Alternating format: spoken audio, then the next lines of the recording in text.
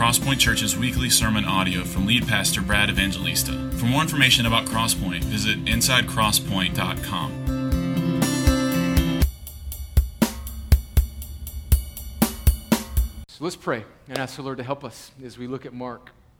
Father, thank you for your kindness to us as a fellowship. Your kindness to us in these past few weeks where you have allowed us completely by your grace to secure our location here in this building for many years to come, and how you've shown us much grace in spite of our ignorance and pride and naivete, and in spite of my foolishness as the primary leader of this congregation, and in spite of my insecurities and lack. Lord, you have been so gracious to us as a church. And Lord, one of the great graces you've given us is to send us so many young men and women connected to Fort Benning and our military serving us. And we pray for those soldiers over there in difficult places, in dangerous places, in harm's way. We pray especially for Nathan and any other young soldier in this room who may be deploying soon.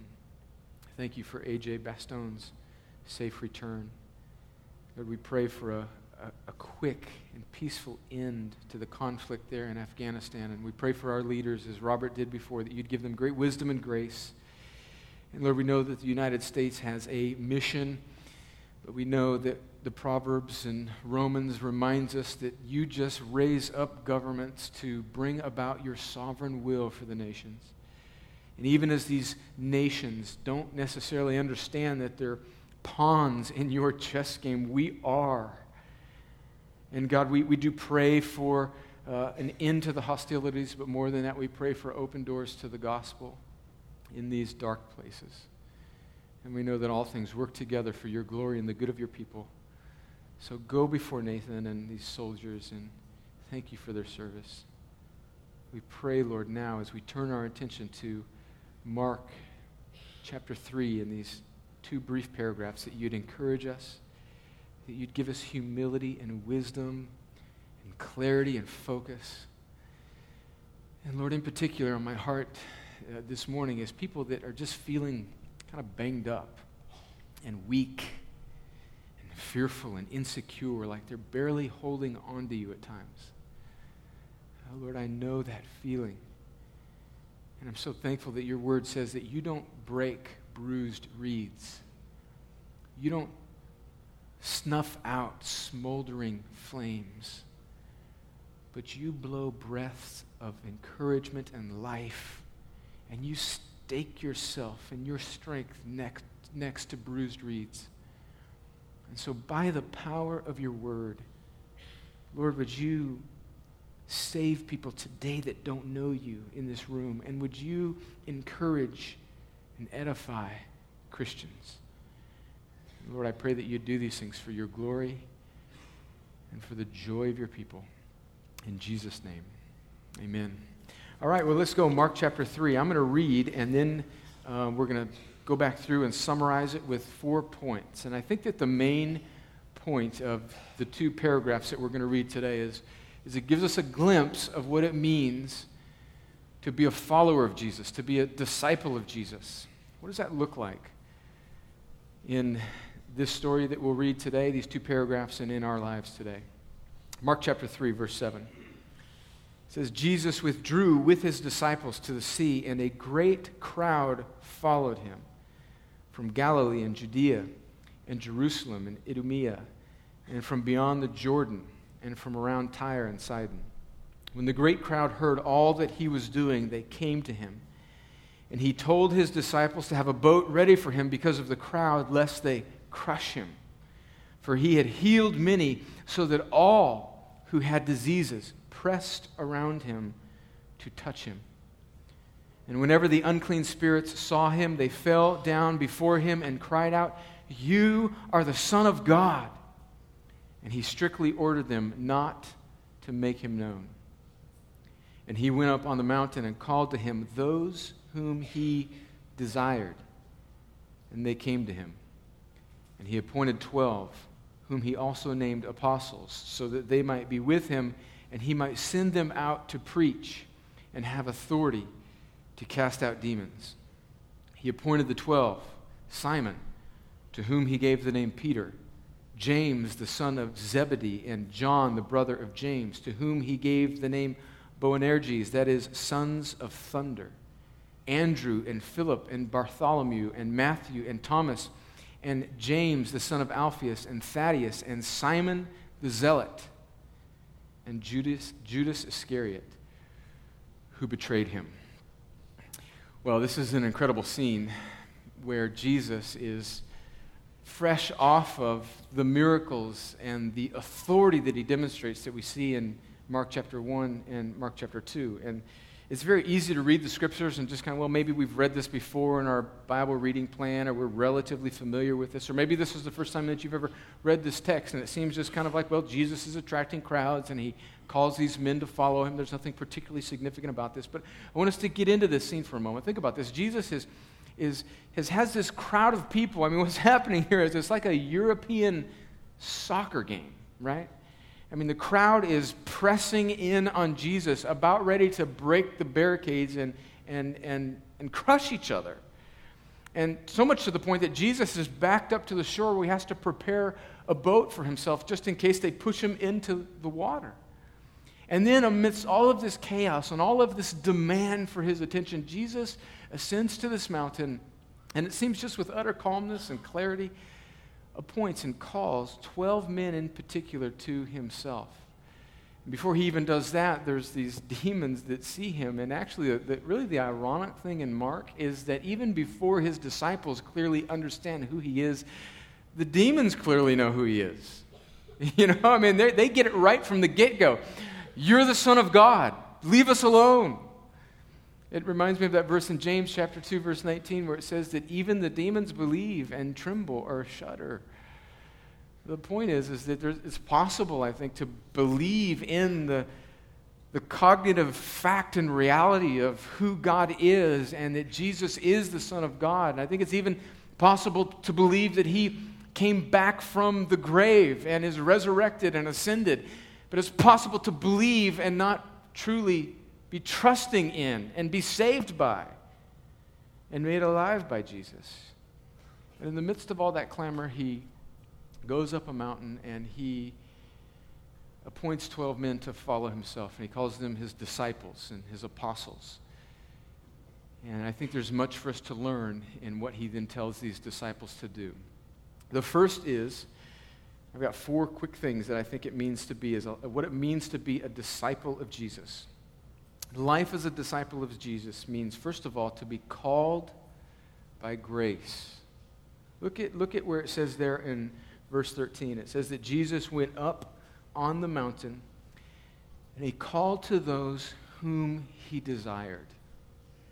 Now, in the Bible, we see sort of 2 different types of calls of Jesus. I think you can look at how Jesus calls people to salvation by grace and how he calls people to service by grace. And in this particular instance, I think Jesus is calling these disciples to a particular service as his 12 disciples. And later on, we find that these disciples become apostles who in the early church have this special authority to be Jesus' messenger to the early church. And actually, through these 12 men come the Bible as we know it as the New Testament. And they are the ones that give apostolic authority to the New Testament writings. And so certainly these 12 disciples, and these that become apostles, have a sort of special, once and for all, in their time only authority that the rest of the followers of Jesus do not have. In other words, we can't claim to be apostles and say that we've come up with the 28th book of the New Testament or something. We don't have that authority. Jesus gave these men special authority.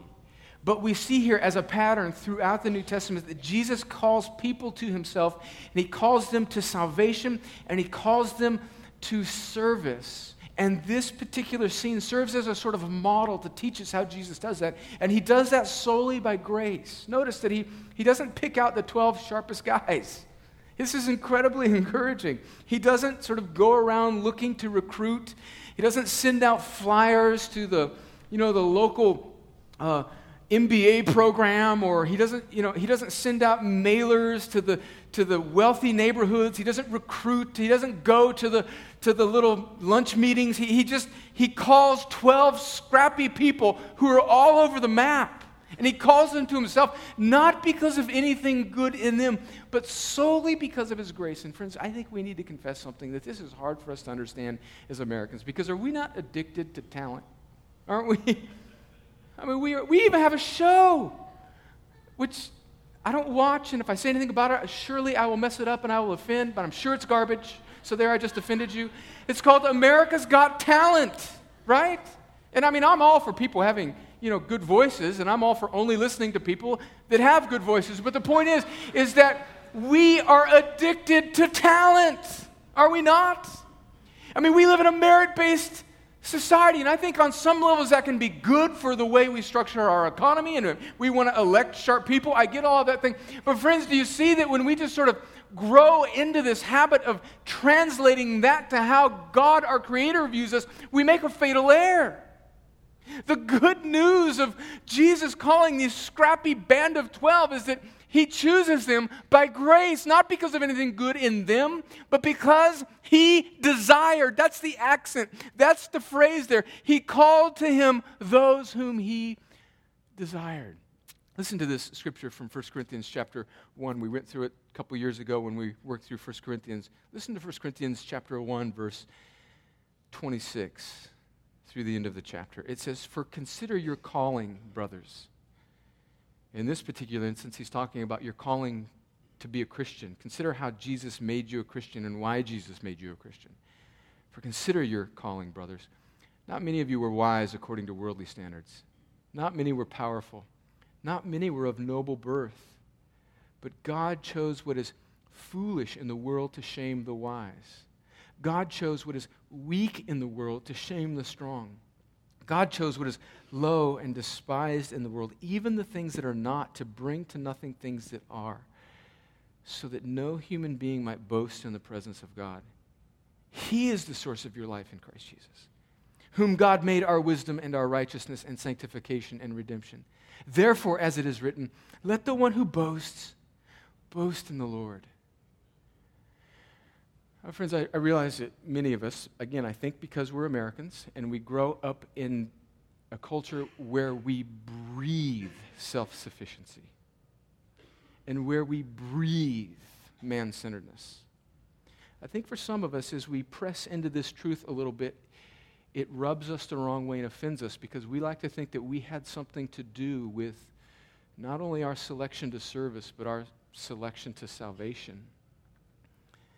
Friends, one of the most important truths that I think you can wrestle with as a Christian is to realize that you are a Christian, you are a follower of Jesus, you are a disciple, if you are today, not because of anything good in you, not because you brought faith to the table, not because you decided anything first, but because Jesus first decided to set his saving love on you. Friends, don't let the God-centeredness of that truth push you away from God. Let it do a couple things. Let it crush pride and create in you confidence. Let it crush pride and let it create in you confidence. Because just work it through logically with me. If you know that we have been chosen, if we've been selected by God to be his followers, not because of anything good in us, but solely because he desired. Friends, do you realize that if we didn't get picked because we can hit home runs, then we don't have to keep hitting home runs in order to stay picked? Do you see how freeing that is? Do you see how freeing that is?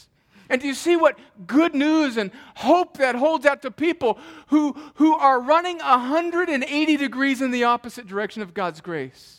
It means that his arm is not too short to save. It means that his ear is not dull. It means that he saves to the uttermost, as Hebrews 7:25 says. It means that nobody is beyond God's grace because nobody deserves God's grace. And he sets his love on his people for their good and his glory. Friends, I don't think there is a more glorious truth in the Bible. Romans 8, verse 31, and talks about how this should produce in us confidence. What then shall we say to these things? If God is for us, who can be against us? He who did not spare his own son, but gave him up for us all, how will he not graciously with him give us all things? Philippians 1:6. Be confident of this, that he who began a good work in you, that he will carry it on to completion until the day of Christ Jesus. To be a disciple of Jesus means that we are called by grace. And that grace is powerful to save. Secondly, I think to be a disciple of Jesus, as we see in this text, is that we're called to be in community. And I think we all kind of understand that. You're like, okay, Brad, we're actually, Brad, I don't know if you know this, but we're actually the people that are here in church, and so we get this. I'm right. Back off a little bit. No, but I want you to see some beautiful texture to what is really underneath this truth, that we're called to be in community. We're called to be in a community of people that are not just all like us, that are different from us. Listen to this. Look at verse 7 and 8 again, which we read. It says, Jesus withdrew with his disciples to the sea, and a great crowd followed him from Galilee, Judea, and Jerusalem. Those regions were primarily, in fact, exclusively Jews. Okay, so he's drawing people from that region, they're Jews. And from Idumea and from beyond the Jordan. And so those people from Idumea and beyond the Jordan are people that are mixed. They're Gentiles. There's Jews and Gentiles there, but there's Samaritans. And then there's people from this little third group from Tyre and Sidon, and people that live there were all pagan. They were all Gentiles. And so Jesus is drawing Jews. He's drawing people that are mixed, and he's drawing people that are completely Gentile. And there's this strange sort of mixture of people that are following Jesus. I mean, they're from all different cultures and from different stripes and colors and customs. And there's something beautiful that when the presence of Jesus and when the truth of his gospel is rightly proclaimed, it begins to draw people from every tribe and tongue and nation. And one of the particular graces that I pray that God would continue in the life of this church is that we would be a church that just looks like a kaleidoscope of racial diversity. So we're not people from just one particular neighborhood or from one particular social, economic, demographic, and we're not people from one particular race. We're white people and black people and brown people and yellow people and purple people and green people, which I don't think exists. But do you see how beautiful that is? And do you see that the beauty of Jesus' person draws people from every tribe and tongue and nation? And it is a particular grace of God to see that gathered together worshiping him. Not only does he draw people in community that are different from each other, but he draws people together that find difficulty in loving each other. This is another little nuance I want you to see here in that life as a disciple is to be called into community. He calls, and we made this point a couple weeks ago, he calls Matthew the tax collector, which we read about a couple weeks ago, who in the early part of Matthew is also called Levi. He's the tax collector. Remember, he is the Jewish citizen who is selling out to the Roman government and collecting taxes so that the Roman government can continue to keep the Jewish people under its military thumb, right? So he's a turncoat. He's a traitor. He would be like a guy that would be working in, as an undercover operative for Al-Qaeda, setting up funding from the firm that he has to send money to support terrorists. And then he also calls Simon the Zealot, who is the nationalist Jew who has spent his life working to win Jewish independence again, and probably very likely hates Matthew the sellout tax collector. And of just 12 people, he finds room for the nationalistic zealot and the turncoat tax collector in the same 12. I mean, come on. I mean, think about that God would call people who can't stand each other, man. They can't stand each other to be part of the same 12. What's he saying to us in that? I mean, come on. I know there's some people in this room right now that kind of rub you the wrong way. Come on. Come on. Aren't there? I mean, maybe you even have decided to sit on one side of this sanctuary because you just,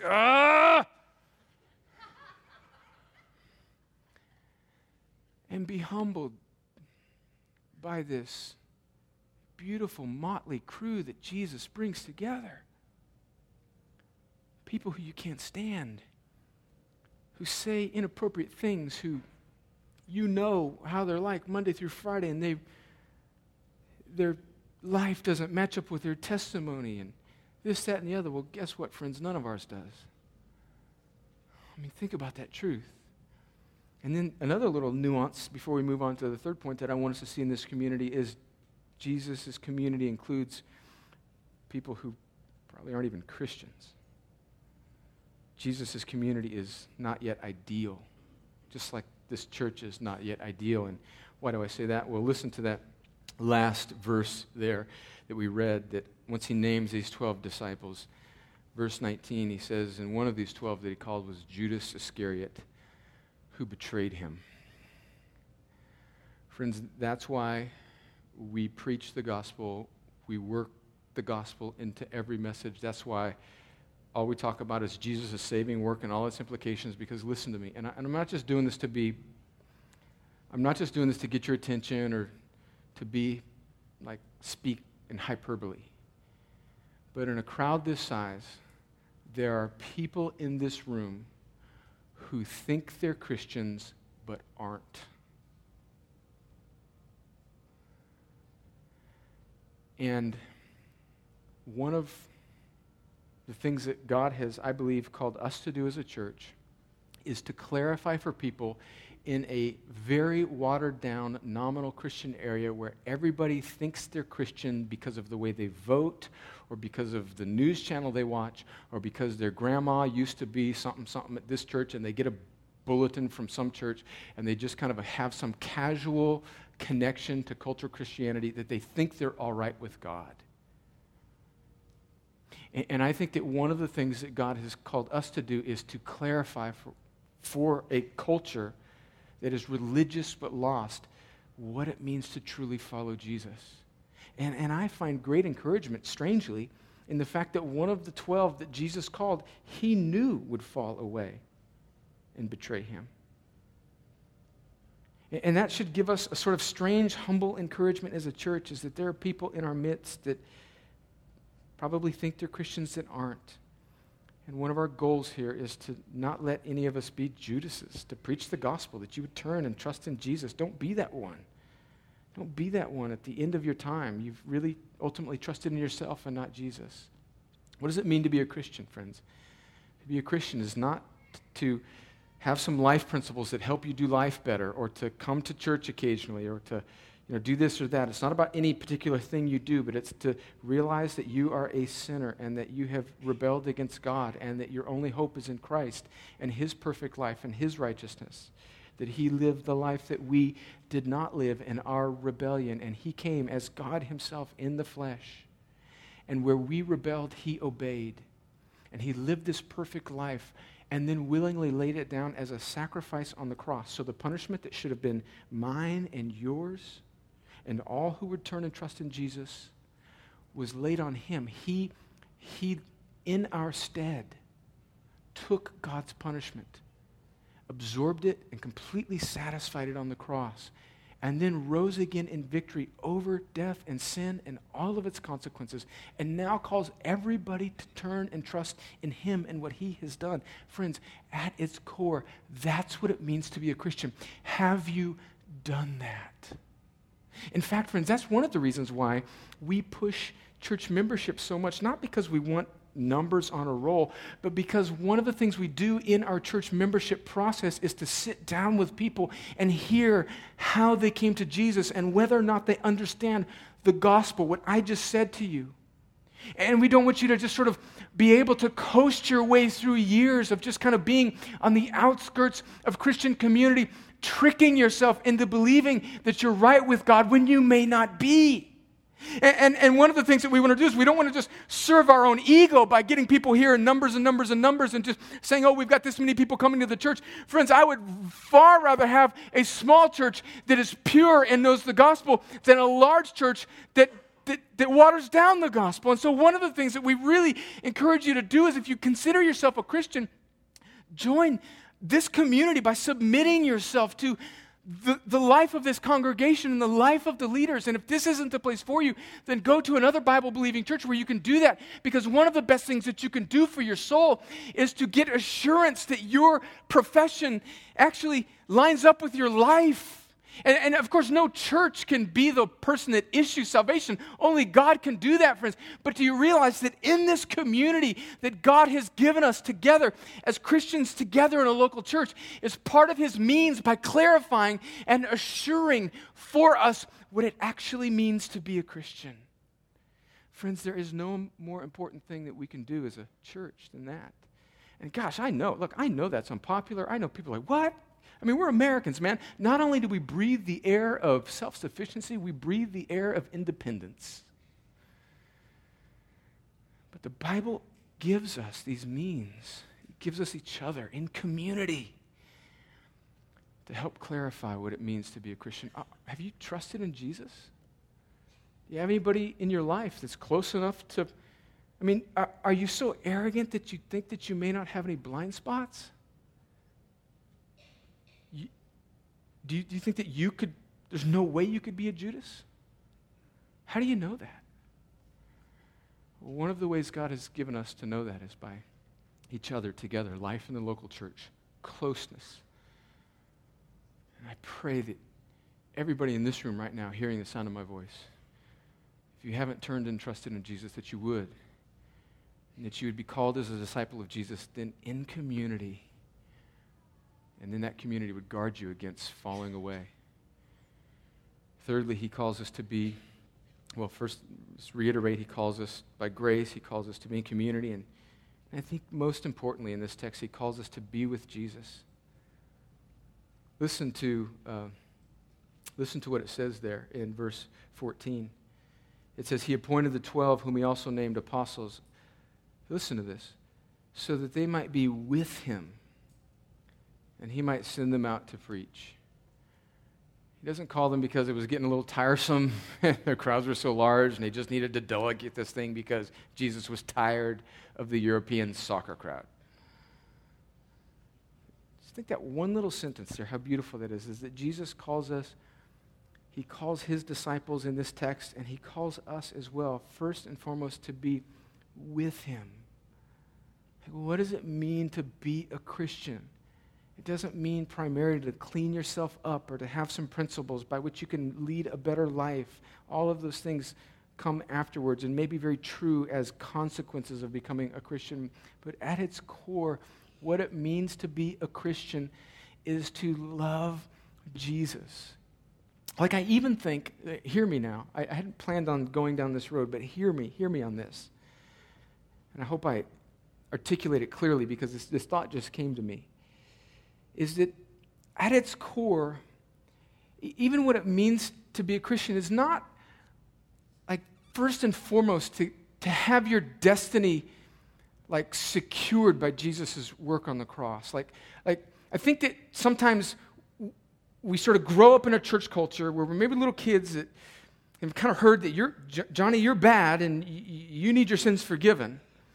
And so, what are you going to do, Johnny? Trust in Jesus or go to hell? I mean, well, if Johnny's, most little Johnnies and Susies are going to say, well, gosh, burn for eternity or like confess Jesus. Okay, I'll confess Jesus. And I think there's a way of kind of like buying into Christianity where we're kind of going after just the benefits of what Jesus has done on the cross rather than Jesus Himself. Do you understand what I'm saying? It's kind of like, I'm just trying to avoid this really terrible consequence that people in my life have said there is. And so yeah, of course. I mean, what I want this thing. I want heaven and I want eternity and I want to see Grandma Lois and, I want that. I mean, well, I don't want that. But see, there's a way of actually sort of agreeing and tricking yourself into thinking that you're actually a Christian, and it never really it never really sinks down into your heart and becomes like where you fall in love with Jesus. You know what I'm saying? It's not like God just wanted some sort of little transaction to keep a ledger of all the people that confess their sins and believe in Jesus, and that's sort of all there is to it. And now you little boys and girls go to heaven because you said the right prayer, and you little boys and girls were a little bit doubtful there, and you didn't have the thing. And so all these people over here that had the right little thing to say, you get to go. Friends, do you see how that misses it? That at its core, God rescues a people so that they might glorify Him and enjoy Him and love Him forever. And I think that the heart of the Scriptures and the heart of the gospel is not that we would just sort of write out wrongs in our ledger, as beautiful and as important as the forgiveness of sins is, but that we would be consumed with loving God and glorifying Him with our lives. Do you see that? Do you see that? Like Jesus calls people to be with Him, to love Him, to captivate their lives, and let them be consumed with His glory and His grace and His personhood and how beautiful and how irresistible He is. And friends, I confess to you right now that I don't always have that type of relationship with Jesus. I have a sort of task-oriented often relationship with Jesus, and I have a ledger-oriented relationship with Jesus where I know I'm a Christian, I've done many things, but at its core, Jesus wants me and you to just fall in love with Him and be with Him and to enjoy Him. How do we do that? We do that by His Word. We do that by being around other Christians. We do that by just letting ourselves bake, not in the poison of this culture, but in the goodness of His grace as He gives it to us through His Word and through His community. Do you love Jesus? I'm not asking you if you've said the prayer. I'm not asking you if you're a member of this church, if you're signed up for children's ministry, if you did that thing. I'm not asking you if you're reading the Bible to your kids and praying with your wife. Do you love Jesus? Do you love Him? And be encouraged if you feel I don't know, but I want to. Be encouraged, because friends, that's often the way I feel. He calls us to love Him. And finally, after He calls us to be with Him, He then sends us. So to be a disciple, fourthly, means to be sent by Jesus. He gives these early disciples the authority to cast out demons and to preach. Now, I don't think that this means that it's normative for all of His disciples to cast out demons and to heal people, although I still think God does that, and I still think God heals people. Clearly, I still think that. But I think that what's happening here is we find ourselves in a time in the redemptive storyline of the gospel where, just like Jesus is authenticating His power over sin and sickness and evil spirits, and He is healing and casting out demons, He then is giving these 12 men a particular sort of authority to cast out demons, to authenticate, to validate their role in the early church. And He tells them now to go preach and cast out demons. And I think now we as Christians today are also called to be a display of the healing power of Jesus.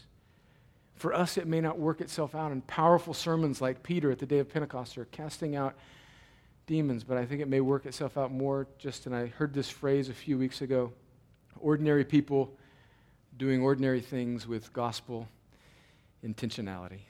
What does it mean to be sent by Jesus as a person who lives in Columbus, Georgia? Maybe it's just as simple as just being intentional about speaking to somebody in your world about who Jesus is and what He's done in your life. Maybe it's as simple as inviting somebody to church where you know the gospel is going to be preached, where they'll have an opportunity to hear about what Jesus did so that they can be confronted with the news, so that maybe in God's kindness, He would cause them to turn away from their sin and self-sufficiency and turn in trust in Jesus. Maybe it's just as simple as developing patterns in your life, like going to the same restaurant and going to the same coffee place or wherever. What do they call those places? Starbucks or something like that. Going to the same place at the same time and befriending the little person who makes your coffee. Maybe it's just developing patterns in your life where you develop these sort of regular rhythm relationships where it's where you're there to be a sort of missionary for Jesus. Maybe it's just sort of signing up to help in some capacity or whatever it is, but it means that we're doing something with this grace that we've been given. It means that we're letting this love, as 2 Corinthians says, compel us, like push us out to love people, to sit by people in this sanctuary that maybe aren't like us or that we don't know. It kind of pushes us outside of ourselves to get our heads on a swivel so that we can notice the need around us. And even in our sort of incomplete, mixed up state where we feel like there's so many things about us that aren't quite where they need to be, even then, Jesus puts us on a mission. And one of the ways that he gets us away and outside of, and one of the ways that he heals us and makes us more complete in him is by getting us to spend less time focusing on how jacked up we are and actually kind of be just sort of sent. Do you see that? I think one of the ways that Jesus sanctifies us, and one of the ways that Jesus grows us, and one of the ways that Jesus encourages us, and one of the ways that Jesus lifts us out of depression or whatever we may be dealing with, is to sort of get us to look up, to put our chin above the fog of our own little life, and to just sort of be on regular mission. And when we do that, all of a sudden, we just start to be used by God and encouraged, and God sends us as ordinary people doing ordinary things with gospel intentionality in our community. And he spreads the fragrance of himself everywhere throughout our lives and our city. And it is a beautiful thing. Friends, are you a disciple of Jesus? I think that's the question. Do you love Jesus? If you're not sure about the answer to that question, do you want to love Jesus? Oh, be encouraged. Like, the good news of the gospel is that want to. You can't bring that yourself. Like, you cannot generate that on your own. So if there's even a want, there's even a want to in you, I think that's evidence that God is giving that to you, to draw that out of you so that you could be called to be with him and then be on mission for Jesus. Here's what you need to do right now, again, afresh, turn away from yourself and turn to Jesus. And just in your own words, not something that I give you, but just say, Jesus, I want to love you. I want to love you more. I want to be refreshed and captivated by how beautiful you are. Jesus, I want to love you. Even now, in just a few moments, as we're praying and as we're singing, just pray that prayer on your own. Are you a disciple of Jesus already? And it just seems like life has kind of gotten curved in on yourself. And you've kind of lost perspective of community and mission and who you're all about. And again, there's grace. Just hit the Control-Alt-Delete button again. That's just repentance afresh. And say, Jesus, stir my affections again for you and your people and your mission. And get my head on a swivel for your glory and grace. Do that even now. Do that even now. There's nothing between you and the God of all grace except for our own hard-heartedness. Do that even now, friends. Don't wait till you have a perfect mood or a perfect prayer or a perfect feeling. Do it even now. Turn to Jesus. Let's pray. Father, as we come now to respond to your word,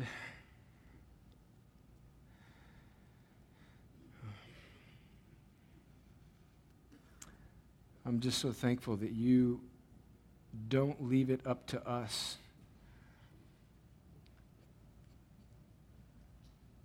as to whether or not we will follow you, but you and your kindness, because of your compassionate grace, because, as Paul says in Ephesians 2, because you are rich in mercy, you call us. And Lord, you are calling every person in this room now to turn and trust in you. You call the whole world. The question is whether or not we will turn and trust in you. Lord, I pray that you would give faith and that you would give repentance. You'd give hearts to believe and ears to hear, eyes to see Jesus. For those who walked into this room dead. Lord, would you give those gifts, because you're kind and compassionate. Lord, would that person turn and trust in Jesus?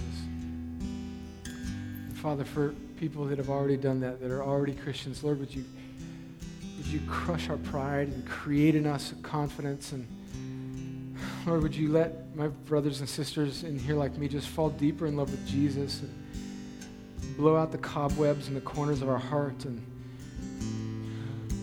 the insecurity and just self-absorption that just racks us, and would you lift our heads again, and would you refresh our hearts so that we might love you more, and inevitably when you do that, it pushes us out of ourselves to love other people. So Lord, would you do those things? Would we now respond to you in worship and prayer, in looking to Jesus? And I pray these things in his great and glorious name. Amen.